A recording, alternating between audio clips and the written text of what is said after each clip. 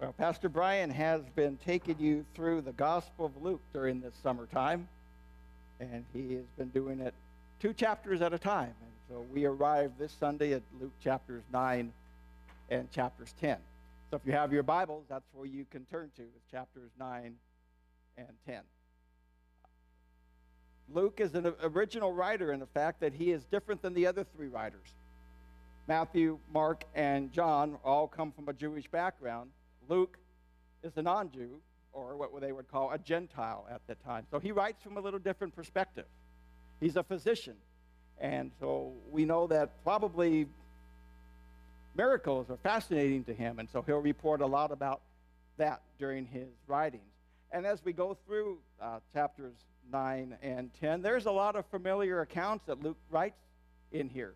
And so as we try to be able to put all this together, some of them are going to be very familiar. Chapter 9 deals with the feeding of the 5,000. It deals with Peter's confession. You have what is known in church lingo as the transfiguration. Basically, Jesus appears on a mountain, and the disciples see 2 other images up there. And then chapter 10, which is unique in that fact that only Luke writes these events, we have the great parable of the Good Samaritan, and then the story of Mary and Martha. And only Luke writes about those. And so there's no way, as Pastor Brian has probably told you throughout the series, there's no way we can touch on every part of these 2 chapters. And so what we're going to try to do is highlight some of the ideas that we have here and glean from them. So let's pray before we begin. Father in heaven, as we prepare to share your word, would you just guide and direct the words, and that we'd be able to share what you would want us to share and learn what you'd want us to learn through these passages. And we give you honor and praise this morning. In your name we pray. Amen.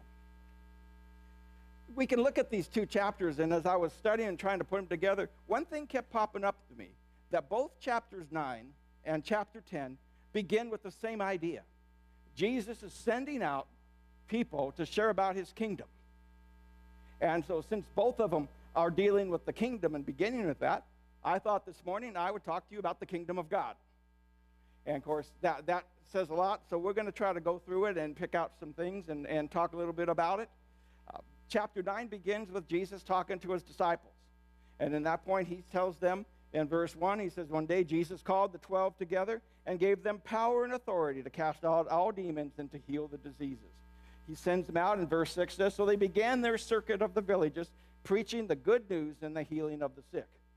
And so he says, he sends them out, every one of them, about the kingdom of God and to heal the sick. What we have now is there is a preparation time that we have seen Jesus taken through his disciples. In the beginning, what Luke tells us about who Jesus was from his birth to his childhood, what little we know of that childhood. He chooses disciples in a manner where he begins to bring them together. Then there's this period of the time where there's the miracles, and Pastor Brian shared you about the faith that we must have in the miracles, and that is still a part of our life today. But now all the preparation is done, and it's time for Jesus to begin to send out these disciples. It's time to launch the kingdom. He's been preparing for it. But the kingdom is an interesting and most misunderstood time, even in our day, but much more in their day. You have 3 aspects of a kingdom in the Bible times. You have the Roman Empire, which is the kingdom, and you've got that idea of a physical and powerful kingdom. You have the Jewish leaders who believe that there will be a Messiah, a conqueror, who will come and overthrow the Roman government and put a Jewish leader back in the likes of David and Solomon and restore Israel to its prominence. But Jesus' kingdom is far different than either one of those. And so as we begin to look at it, we see the preparation happening in chapters 9. And begin now chapter 9, we begin to see the process going out as Jesus sends his people. And then chapter 10, he'll send out the 72, doing the same thing. But they're preaching that the kingdom is near. You see, for them, Jesus was leading up to it. The kingdom is near. He'll return to Jerusalem. He'll go through the trials. He dies. He's resurrected. We celebrate that on Easter. In ushers the kingdom of God. And so as he's going here, we're getting near the point where he's going to head to Jerusalem, so it's near. So he wants to start to prepare the people. But they have to get the right kingdom mindset. What is it that he wants them to learn? And so as they begin to go out, we see that they do both. They're preaching the kingdom, but they heal the sick. That tells me one major thing in both of them, that Jesus not only wants a spiritual kingdom, which indeed it is, but he wants us to live healthy and good in our time on earth.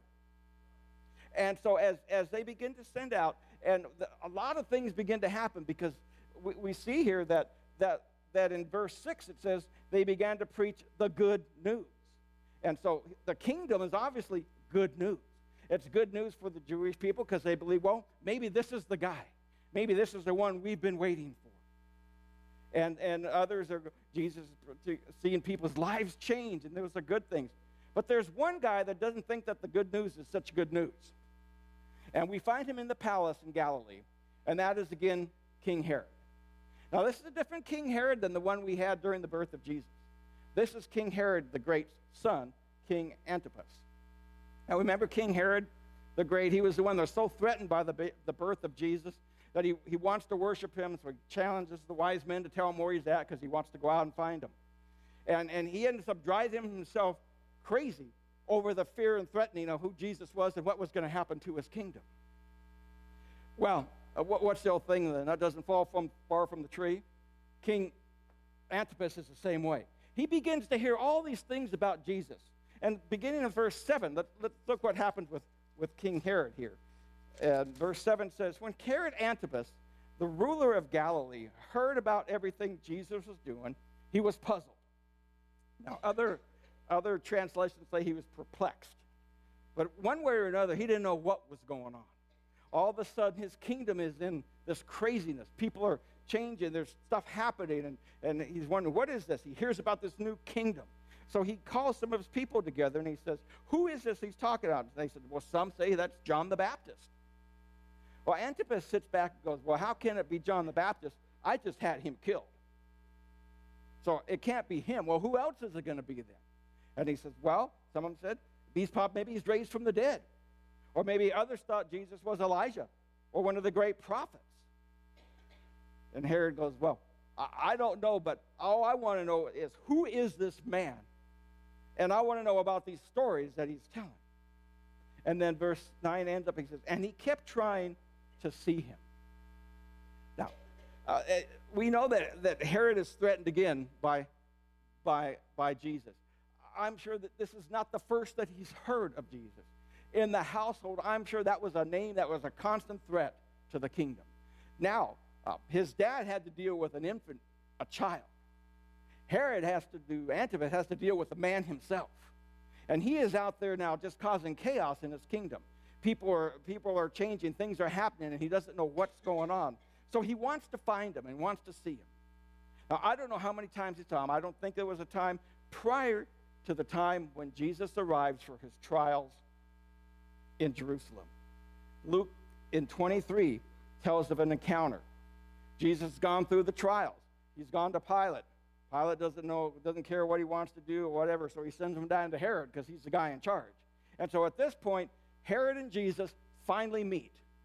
And in verse 8 of chapter 23, we read that Herod was delighted at the opportunity to see Jesus because he had heard about him and had been hoping for a long time to see him perform a miracle.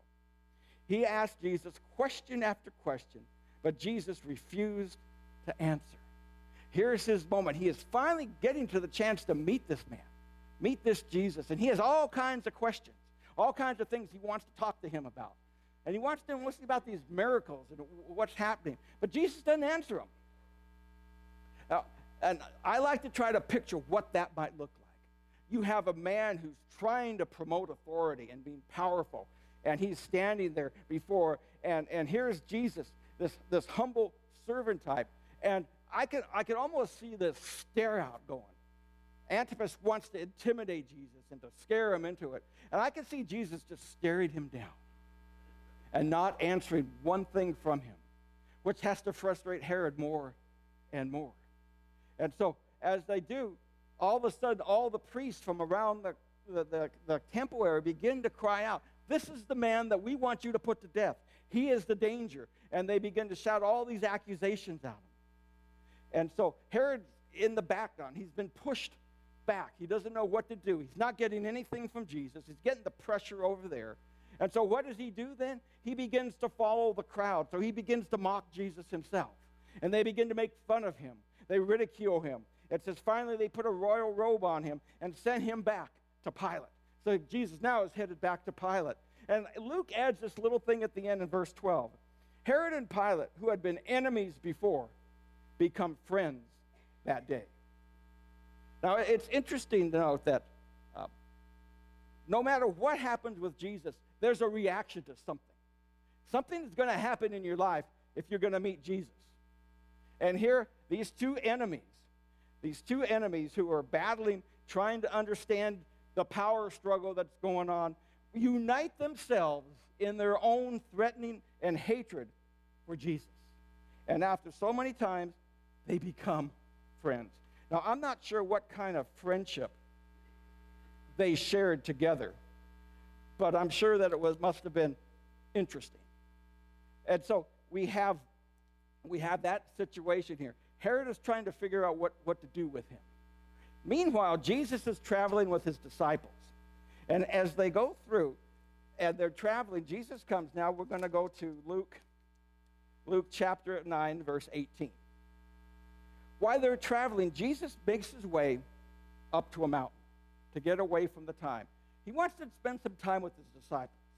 And so verse 18 says, on a day, Jesus left the crowds to pray by himself. Only his disciples went with him. And he asked them, who do people say that I am? Because by now, the question, and it's all through Galilee and beyond. Who do the people say that I am? And basically, the disciples repeat what the leaders were telling Herod at the time. Well, it says, some say that you're John the Baptist. Some say Elijah, and others say you're one of the other ancient prophets who have risen from the dead. But unlike with Herod, Jesus is face to face with the disciples. He takes the question one step further. Okay, that's what everybody else says. But Peter, James, John, Judas, all of you guys, who do you say that I am? And here becomes the decision that faces, to me, every human being who will ever exist on the planet Earth. A decision on what you're going to do with Jesus. What are you going to do? Who do you say he is? Do you just dismiss him as nothing? That's a decision. If you choose to say, well, no, he's a good man, I'll listen to a couple things he says, that again is the decision. Or do you recognize what the Bible says, what it is that Jesus, as Peter cries out to him, you are the Messiah, you are the Christ, you are the anointed one, you are one who is sent from God, you are our promise. Is that the Jesus that you know? Is that the Jesus that you are here, that you're seeking, and that you're worshiping? And Jesus says, that's it, Peter. But at this point, don't let that known because we still have some work to do. If that becomes out now, be able to get the things we do. There will be a time coming that we will reveal that. But right now, my kingdom is not yet ready here to be found. So we've got some work and preparation to do. And so you have these three battles of the kingdom. We talked about Herod's kingdom, about the power and the prestige and all the wealth and authority that he wanted, and the promise of the Jewish people believing that a Messiah was going to come to kick Herod off the throne, put them, a man of theirs, and then again Israel would rule the world. But what is the kingdom that Jesus is speaking of? What is it like? We are told that it is near for them. But for us, because we live in the victory of Easter, the kingdom is now. We are living in the kingdom. We have that opportunity. And so what do we know about the kingdom? Some basics that we know about the kingdom. First of all, we know that it's good news. It's good news that we get to be in that kingdom. There are good things that are going to happen. Beyond the belief of a royal or powerful leader on there, we know that Jesus has some great promises, and there's a good thing for us to do. Secondly, we know from the time that Jesus stood forth and talked to Pilate, in John gets the chapter there when Pilate asked Jesus at the same time he was meeting Herod, he says, who are you? Are you a king? And Jesus answers in verse 36 of John 18, my kingdom is not an earthly kingdom. If it were, my followers would fight to keep me from being handed over to the Jewish leaders. But my kingdom is not of this world. In other words, my kingdom, Pilate, is not what you think here. It's not about how much land you own. It's not much how power you have or wealth or things that you own. It's not that. It's bigger. It's larger. It's not earthly. It's spiritual. It encompasses all of this. And we know, too, that when the thief asked Jesus, when they were crucified, he looks over to him and says, remember me when you come into your kingdom. And Jesus said, from this day forth, you will be in paradise. So we know that the kingdom is paradise. It is eternal. It is a place of rest. It's a place of greatness. So those are the things, the basics we know of the kingdom of God. So as we know that, how then do we understand it? And how then do we live in it? If we're living in the kingdom, what are the guidelines? We know that in certain, you could not help, unless you were living in a cave someplace the last several months, about all the royalty of the wedding in England. But all of the little rituals and things that you need to do and all the things. And the best part of that whole thing for me was watching England watch that dynamic minister from America preach to them. Those guys didn't know what to do. They were getting the gospel, and he was powerful to them. In fact, he says, I better slow down here because we got to get you married. But here it was. You see that type of kingdom. But for Jesus, it's different. He tells them about there's good thing that's going to happen. In John 10:10, he talks about the thief, the devil, whatever. His purpose is to steal, kill, and destroy. But my purpose, he says, is to give them a rich and satisfying life. Now, I prefer the other translations who don't use the word rich, because actually it talks about a fulfillment, a filling, a fullness of life. Rich, sometimes we can get that as wealth, and that's not all what Jesus is talking about. In fact, my wife likes to use that word rich quite a bit. She'll come back and she's just read something, or I'll ask her, and she's got tears in her eyes, and she's just finished her devotions. And I ask her, well, what's wrong? Because I figure obviously she's crying. I must have done something wrong. I didn't even think what I said this time. But she says, oh, no, I was just in the scriptures, and it was just so rich. And so that's what he's talking about. He's talking about that. And then he says in Matthew 2, seek the kingdom of God above all else, and live righteously, live right with God, and he will give you everything you need.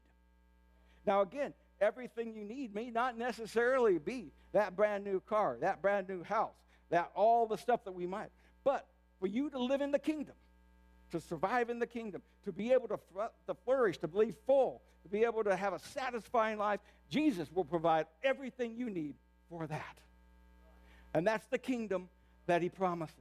And so for Peter, he says, you are the Messiah, the Christ, the Son of the living God.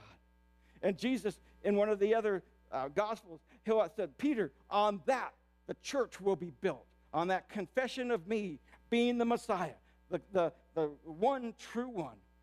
That's where my church will be. And Peter, that confession is the key to my kingdom. And so you look at Peter, and he's got to be thinking, man, there ain't anybody better in life than me right now. How can life get any better? I'm one-on-one. I'm buddies with Jesus. We're just great together. And all the people, probably James and John go, Peter again. The rivalry that goes on between them. And so in verse 22, as we continue a little bit more in that, after that follows up, after all of that, Jesus says, then he says, but the Son of Man, referring to himself, must suffer many terrible things, he said. He will be rejected by the elders, the leaders, the priests, and the teachers in the religious law. He will be killed, and on the third day, he will be raised from the dead. So I can almost picture, Peter's over there sitting there, and everybody's talking. He says, hey, John, you want to touch me? I'm great. And all of a sudden, but Jesus is here. But, now I'm going to head to Jerusalem. All you guys are going to betray me. I'm going to be rejected, and I'm going to be killed. And all of a sudden, right in the middle, Peter stops. And Mark gives us a little insight. It says, as he talked about this openly with his disciples, Peter takes Jesus aside and begins to reprimand him for saying such things. Now, I'm going to ask you, how many behind me are going to reprimand Jesus this morning? Peter's the one that so often speaks before he knows what comes out. And he probably spends most of his time reaching back, asking for the words to come back. But Peter was sincere, because Peter still had the vision that Jesus was the conquering Messiah, the one that was going to restore Israel's kingdom, overthrow Herod. Israel would then be the most powerful nation in the world. They would have everything that they would want again, but that can't happen if Jesus is dead. So Peter pulls him aside. I don't know what he said, but he said, he was telling Jesus, that ain't going to happen. That's just not happening here today. And then we find here that Jesus turns around and says, and reprimands Peter, says, get away from me, Satan. He said, you are seeing things merely from a human point of view and not God's. Now, this scripture, again, is an interesting one, because Peter didn't suddenly turn into the devil. This is not The Exorcist. This is not Hollywood movies. Jesus turns to him and says, Peter, that voice is not of you. That is Satan. That is the one, the deceiver, the one that I battled in the desert, the one that I defeated there, and the one I will defeat in the future. He is speaking to you. You don't listen to that. Get behind. Here's what's happening, Peter. You are seeing things merely from a human standpoint, not a godly standpoint. You're not seeing things as the way they should be from God. Peter, in his vision, still saw Jesus sitting on the throne, controlling everything from the human point of view. And so Jesus then continues with Peter, because there's never a time when Jesus doesn't find an incident like that to use it as a teaching tool. And so continuing in Luke in chapter 9:23, he says, so he turns to the crowd. Now, Peter's got to be a little embarrassed. If any of you want to be my follower, he says, you must turn from your selfish ways and take up your cross daily and follow me. If you try to hang on to your life, you will lose it. But if you give up your life for my sake, you will save it. And what do you benefit if you gain the whole world, but are you yourselves lost or destroyed? Now here, Jesus is not telling Peter, you need to kill yourself, or you need to die to be able to experience this. He's talking about the selfish ways, and again, that yourself must die. Your own selfish desires that put you first must die, so then you could recognize and be under the authority of Jesus. And that's Peter sees a human standpoint. This is what Jesus says. You got to turn from your selfish ways. So a kingdom principle that we can just see right here is, if we want to be part of the kingdom, we need to surrender our selfish ways. For King Herod, a surrender is a defeat for him. But a surrender in the kingdom of God is a victory. Because we are rise above, we are now part of a greater thing, a more powerful thing. And so, turn from your selfish ways. Now, that ain't easy. I can tell you that myself. It's so difficult for these disciples. Just a few weeks or so later, we find a little bit later in Luke's gospel, chapter 9:46, they're continuing on their way to Jerusalem, and this happens. Then his disciples begin arguing. So Jesus, they're walking, and oftentimes you would see the disciples kind of ahead of him a little bit. I mean, that's a Hollywood picture, but that's a good way of probably. Their leader, they usually would surround the leader, and they would be talking, and he would be back here, and maybe a couple people around him. And as he's watching, he sees the argument. He sees them arguing, talking. And a lot of the other ones was, he comes up and wants to know. But here he says, what have they been arguing about? About which one of them will be the greatest in the kingdom. But Jesus knew their thoughts, and so he brought a little child to his side, and he said, then anyone who welcomes a little child like this on my behalf welcomes me. And anyone who welcomes me also welcomes my Father who sent me. Whoever is the least among you is the greatest. Now, Peter has just been embarrassed and whatever, and Jesus has said, you've got to surrender and turn over your selfish ways. And you can't be thinking human point of view. We got to think of a godly point of view. So they're walking down there, and Jesus goes, what are you guys arguing about? Well, I just think I'm better than John and James. Well, I'm better than Peter. Well, I'm better than all these other guys. And they're arguing about who's the greatest.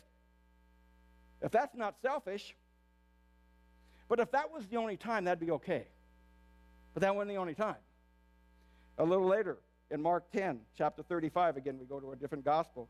But we find here that James and John, the sons of Zebedee, come over and speak to Jesus. Teacher, they said, we want you to do us a favor. So Jesus says, well, what is it that you want? What's your request? They reply, when you sit on your glorious throne, we want to sit in the places of honor next to you, one on the right and one on the left. They still haven't got it. And this one you can't blame on Peter. Peter probably told this to Luke. Well, I get in a lot of trouble, but look what James and John did this time. If that was the only time, that'd be okay. Maybe. But again, in what we call the Last Supper, the last Passover that Jesus is spending with his disciples, he comes in and they begin to gather around, and a lot of things have gone on during this time. They've gone in, they've got the room and the different things. Jesus told them about going to God to find the donkey. They're all set up. And typically, they all sit around ready for the meal. In Luke 9:28, Luke 22 says, then they began to argue among themselves. Guess what they argued about? About who among them would be the greatest. Now, my own opinion, this is how I kind of picture this. Typically, in those days, you understand that they didn't have interstate highways or different things like that. They walked with sandals and the dust, and it's hot. And it's right. So they're sweating and stuff. So a very common practice in the day of Israel during that time. If you entered a home, either a younger child or a servant or someone would wash the people's feet in a state of humility to show them that, in honor, welcome to my home, we're glad that you're here. But what happens is that during this time, that doesn't happen with the disciples.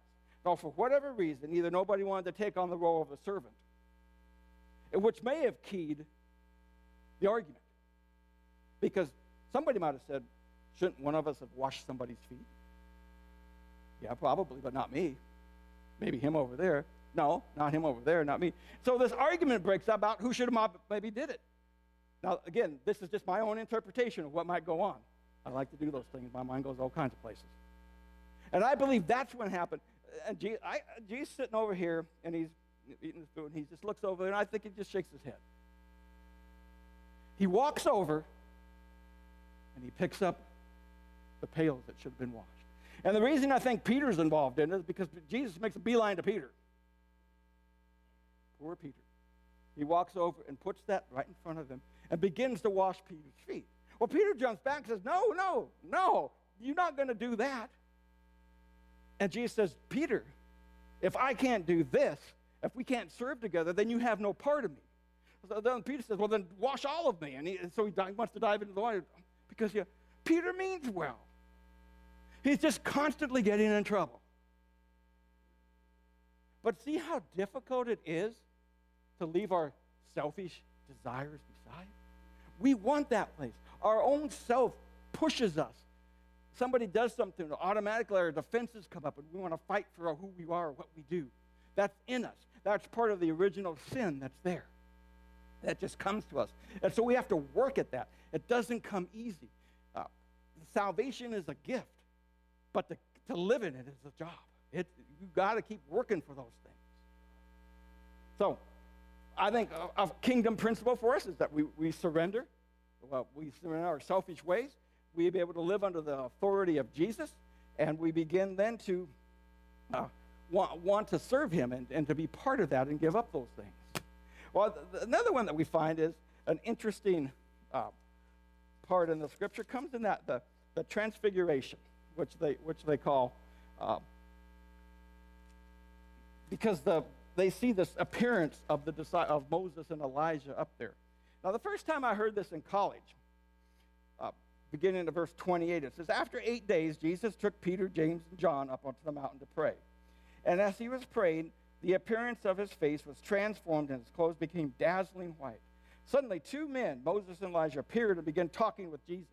Now, the first time I heard that, I put my hand up and go, well, how did the disciples know they were Moses and Elijah? How did they find them? Well, again, understand that Luke is writing years after. And somebody is telling them the story. So it's already happened. So they can tell him. Jesus probably comes down and explains that to him. Because 31 says, they were glorious to see. And they were speaking about the exodus from the world. And so obviously, since they weren't up there, Jesus had to come down and explain to them what the discussion was and what was going on. But what happens in verse 32 is interesting. Peter and the others have fallen asleep. Again, I think we're getting John or somebody else's thing. They're going, well, and Peter fell asleep again. So, but when they woke up, when they saw Jesus in the glory and the 2 men standing. As Moses and Elijah were starting to leave, Peter, not even knowing what he was saying, now how often have we heard that? Peter blurts out, Master, it's wonderful us to be here. Let's make 3 shelters as memorials, one for you and one for Moses and one for Elijah. So the first thing Peter says is, wow, look at this. So let's build this over here. Let's build you a memorial over here. Let's build something over here for that. And all of a sudden, a voice from heaven comes. Now, wouldn't that be interesting if that would just happen to us? A voice from heaven comes down. And it says, from the cloud, and says, this is my son, my chosen one. And if there is not another important thing that comes out of this entire time, it's the words that follow. Listen to him. Listen to Jesus. If you want to live in his kingdom, you recognize him as the Messiah, you recognize him as the anointed one, the Christ, the Son of God, you ought to listen to him. He probably knows what he's talking about. He probably knows what's best for you. He probably has some good things to share to you. Listen to him, the voice says. If you're going to live in his kingdom, you need to be obedient to his word, to what he says. Now, I have never been fortunate enough myself to hear the audible voice of God. Now, there are some people that have told me that they have heard it. Now, some people say it talks through other people. Or if it talks through my wife, then I have often heard the audible word of God. But outside of that, the fact is that where do we hear God? How do we get the information from him? Well, first of all, that's what the word of God is for. We study it, we read it, we embrace it. We just don't leave it here. We get into it. We want to know more about it. And the more we do, the more Jesus comes alive. You know, one of my favorite things to do is I have an old Bible. The first one I had, I keep it because my mother had given it to me my first day of college. And in it, I have the notes that I wrote all through my years from 1983 or 4 when I started college till whatever. And sometimes I look at what I wrote and I go, what in the world was I thinking?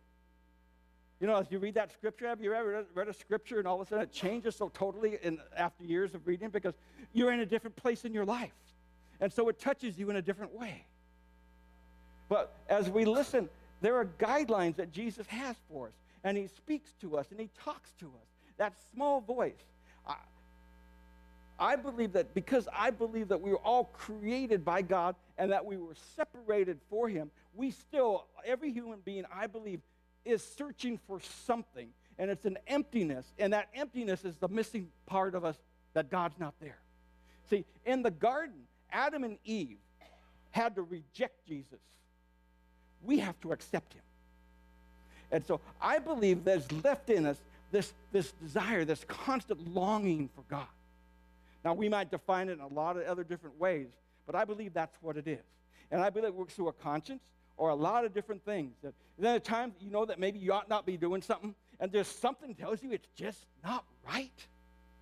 And it's there. I believe that's that small voice that's there for us, that if we listen to it, because there's a lot of voices that I want to talk to you today.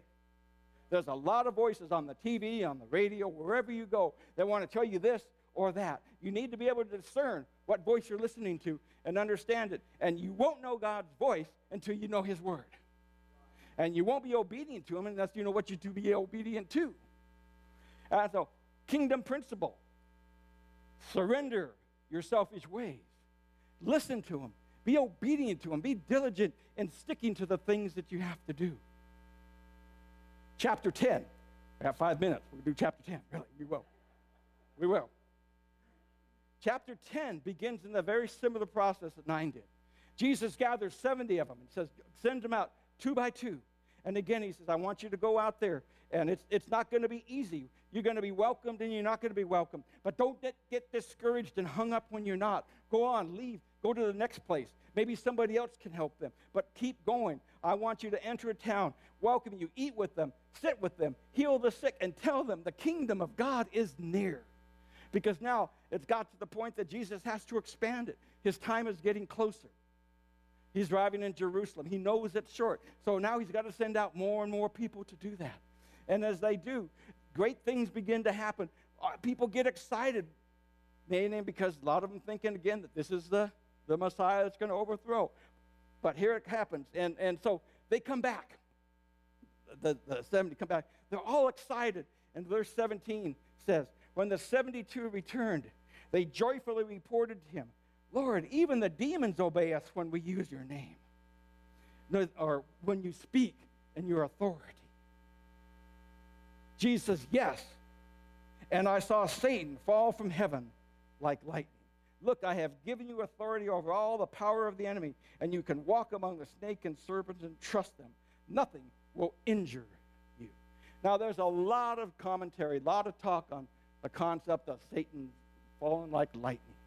But in the context that is here, the way that I see that is they have just returned, the 72 have just returned to Jesus and told him the great success of their preaching about the kingdom and how near it is. A success to me would be that people are believing, people are following. You want to defeat Satan, you follow Jesus.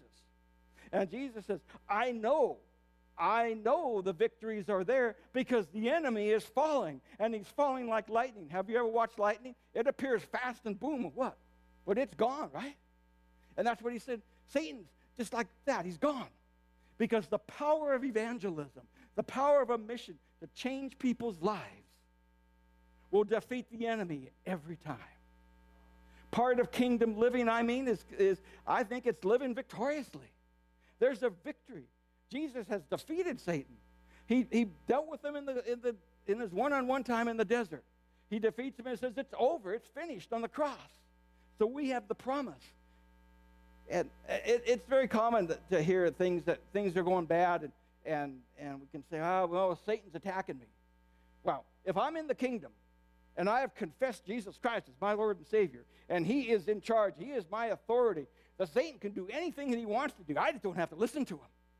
So the temptation can be there, but you can overcome that. And I have often said to myself, my biggest battle is not with Satan tempting me. It's the battle of my wills against Jesus and stuff. I said, well, Jesus, I give you my life, but can I have that part of it back? I kind of want to do this still. No. And so it's a battle of the selfish wills. We can live victorious. Victorious life doesn't mean that we have a perfect life. We're not going to hurt. We're not going to lose loved ones. Tragedy's not going to hit us. Things aren't going to happen to us that are not pleasant. All this will happen to us. It's just part of life. But living in the kingdom gives you the tools to go to battle. Faith strengthens you in the time of the worst things that are going bad. Finding strength where you never thought before because of the power of God helps you through the most difficult situations. Jesus gives you the tools to live. And I believe kingdom living is kingdom victory. We live in that power. One more, the Good Samaritan. Now, there's no way that we can talk in 3 minutes here of what the Good Samaritan means. One of the greatest passages in Scripture, and it's amazing to me that only Luke writes about it. But we have here really the contrast of the kingdoms in full force. We have a teacher of the law coming to Jesus in verse 25. And this religious guy of the law, he's an expert, he says. He wants to test Jesus. He has heard enough about this great kingdom and the eternal life. He says, okay, Jesus said, what should I do to get eternal life? And Jesus, in his masterful way, Says, well, what does your law say? What does the law of Moses say? Well, the guy says, well, it says, love your Lord your God with all your heart, with all your soul, with all your mind, and to love your neighbors as yourself. And so Jesus says, right, that's exactly right. So now you know what it is. So go do this and you'll live. But I don't think that was what the guy wanted. Because he pauses a little bit and he thinks about it. And so he asked Jesus, well, then who is exactly my neighbor? Because there's some people that I just don't want to love. There's some people I dislike. Like for me, the Samaritans were the enemy of the Jewish people. I am not going to have anything to do with them. They have no place in the kingdom. And masterfully, Jesus weaves the story. He says, let me tell you a story. There's a man comes down, and he's walking towards Jerusalem. And he's mugged, and he's jumped by a bunch of bandits. And he's left on the road dying, beaten almost to death. And he says, a priest walks by. And as he sees the man lying on the ground, he thinks to himself, he's probably dead. And if I get near this dead body, I'm going to be unclean. And if I'm unclean, I'm going to have to be out of society for a while. So I can't be unclean because the law tells me not to be unclean. So he walks all the way around to the other side because that's what the law says. Then the next time an assistant from the temple comes walking by and looks over and says, I don't have time for that. I got to get back there and do the rituals and the things that need to go on. I got to set up all the stuff there and make sure everything's ready for the temple. And so guess who Jesus makes the hero out of this story? Off comes a Samaritan walking down the road. He comes over to him. He picks up the man. He gets some olive oil out. He gets some salve, and he begins to wrap the man's wounds. He begins to care for him. He lifts him up. He places the man on his own donkey, and he walks the donkey with the man on there. He brings him to the latest Motel 6, and he drops him up there, puts him in there, and says, take care of this man. Keep him as long as you need to. Here's some money here. When I come back in a little while, if you need more, let me have it. And I'll do whatever I need to do to make up the money for it. Just do what I need, and I'll pay you the next time I see you. And so now Jesus looks straight at the guy and says, which one of these would you say was a neighbor to the man who was attacked by the bandit? Now, he could say the priest, but that's not going to look too good for a minute. He could say, well, the religious assistant, that's not going to look good. So he has to say, well, it's the one who showed him mercy. And Jesus says, yes. Now you go and do the same. You see, that's much more, kingdom living is much more than just saying the right things or having the right answers. That's about right living. We need to put the things and the principles that we have into practice. And our practice in our life needs to show results for other people. The greatest testimony you have to anybody around you is when somebody comes up and goes, what's different about you? Something's different about you. No, you haven't lost weight, or, I know you. What is it that is different about you? Then you can say, let me tell you about Jesus. And then you have that opportunity. The Apostle Paul knew so well, in closing here, how that was to happen. In the book of Philippians, he writes to the people, and he's sharing to them about the victories we have about being in the kingdom of God. And he says this in Philippians chapter 2, beginning at verse 1. Is there any encouragement from belonging to Christ? Any comfort from his love? Any fellowship together in the Spirit? Are your hearts tender and compassionate? Then make me truly happy by agreeing wholeheartedly with each other, loving one another, and working together with one mind and purpose. Isn't that the Good Samaritan summed up right there? But then he goes on. Don't be selfish. Don't try to impress others. Be humble. Think of others as better than yourself.